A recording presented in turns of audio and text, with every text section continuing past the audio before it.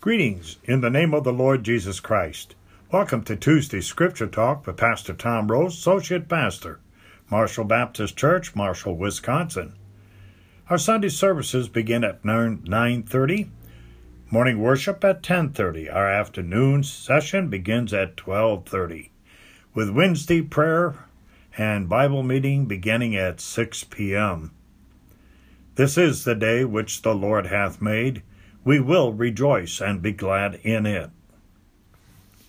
Today I would like to take another step of following our Savior Jesus Christ. And if I was titling it, it would be A Fruitful Life. What kind of a life are we living for Jesus Christ?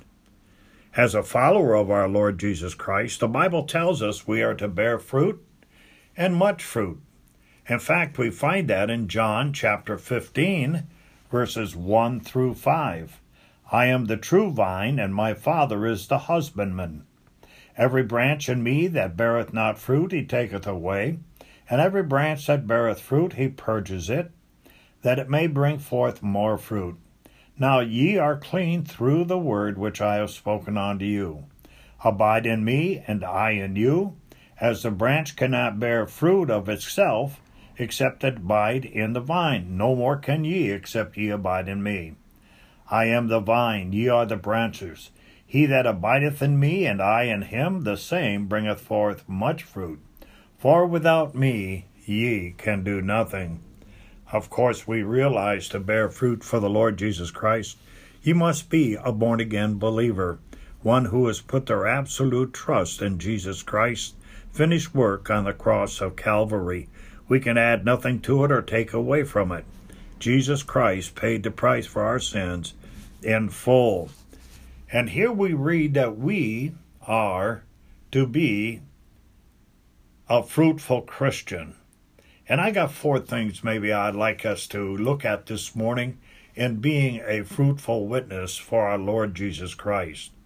Over in Matthew chapter 28, verses 19 and 20, I'm not going to read the verses, but we know this is a great commission given to the local church that they're to go out and teach all nations. And that's, of course, connected to Mark 16:15. To teach all nations is to speak the word of God, to be vocal about carrying the word of God, that God so loved the world that he gave his only begotten Son, that whosoever believeth in him should not perish, but have everlasting life. And we could, of course, quote Romans chapter 5 and verse 8, where it tells that we have the love of God, or God commended his love towards us, in that while we were yet sinners, Christ died for us. So the first thing that we are going to take a look at, we need to be a fruitful witness for our Savior, the Lord Jesus Christ. You know, you and I, our life ought to be such that people ought to know that we are different from this world. This world's not our home. Amen to that. We have a home prepared for us. Christ did that for us. And our expectation is that, or should be, that we want family, friends, acquaintances to go to heaven with us. We live in a world today where God has been denied so much, and the gospel has been put down so much, that people need to go back to the basics to understand there is a God that loves them with all of their heart. And how are they going to hear unless we are witnesses of what Christ has done for us? Has he not saved our souls, washed all of our sins away, have given us a new purpose and new goals in life, that we need to please God more than men? What kind of a witness are you?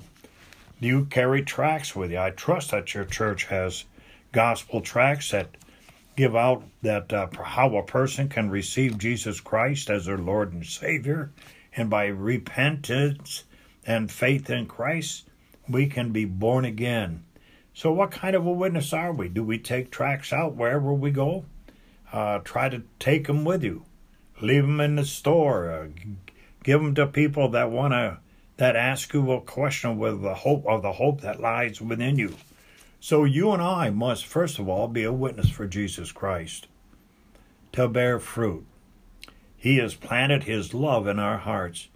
And the best example of salvation is what you can give to someone else.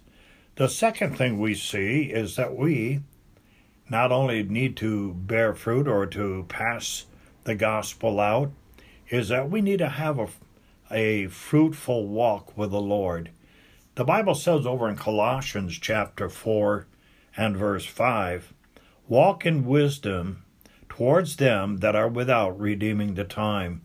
It's interesting, all of us have the same amount of time every day. We just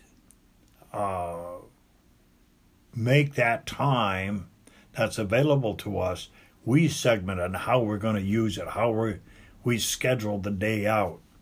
I've often said you ought to take a week and evaluate how you use your time wisely, redeeming the time for the Lord Jesus Christ. Also in Ephesians 5:2, it tells us that we are to walk in love as Christ also hath loved us. And so we see that this walk is to be walking in the wisdom that God has given us, that we might, again, tell others about Christ. Oh, we need to have a walk that reflects our talk. Our talk ought to be exactly like our walk is.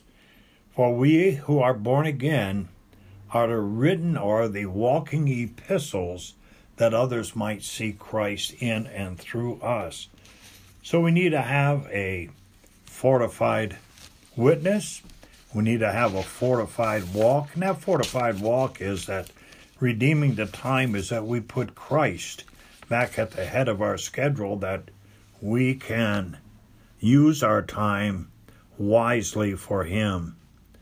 The third area that we can take a look at is we need to have a fortified faith in our work to have this fortified life. In Ephesians chapter 2 and verse 10 we read, for we are his workmanship, created in Christ Jesus unto good works, which God before ordained that we should walk in them. I like 2 Timothy 2:15, that we are to be workmen that needeth not to be ashamed, but rightly dividing the word of truth. So to be a fruitful life in Christ Jesus, I need to have that witness, I need to have that walk, and then we also need to have that work. There's always something that we need to do or could be part of the work and labor for the Lord Jesus Christ through his church. All of us have skills, talents, and abilities. Whatever they are, let God use them for his glory. Be faithful in your work. Be faithful in doing what God would have you to do. Faithfulness in my work. It's often said without perfect practice comes the perfect life. That perfection will come when Jesus comes. Are you ready to meet him? So we see, to have this faithful work, a fortified faith, it means we don't quit. We don't get weary in well-doing. We don't compare ourselves to others. Pastor friend of mine of years ago told me, you want something to do for God? If you can't find something, be the best dressed person in the church, or find your spot on the wall and be the best spot on the wall. And that's you and I, we can do that. The last point is this: to be faithful in our work is in our singing, cleaning, attendance, and then giving. Giving is a heart issue, and you and I have an opportunity to give to God.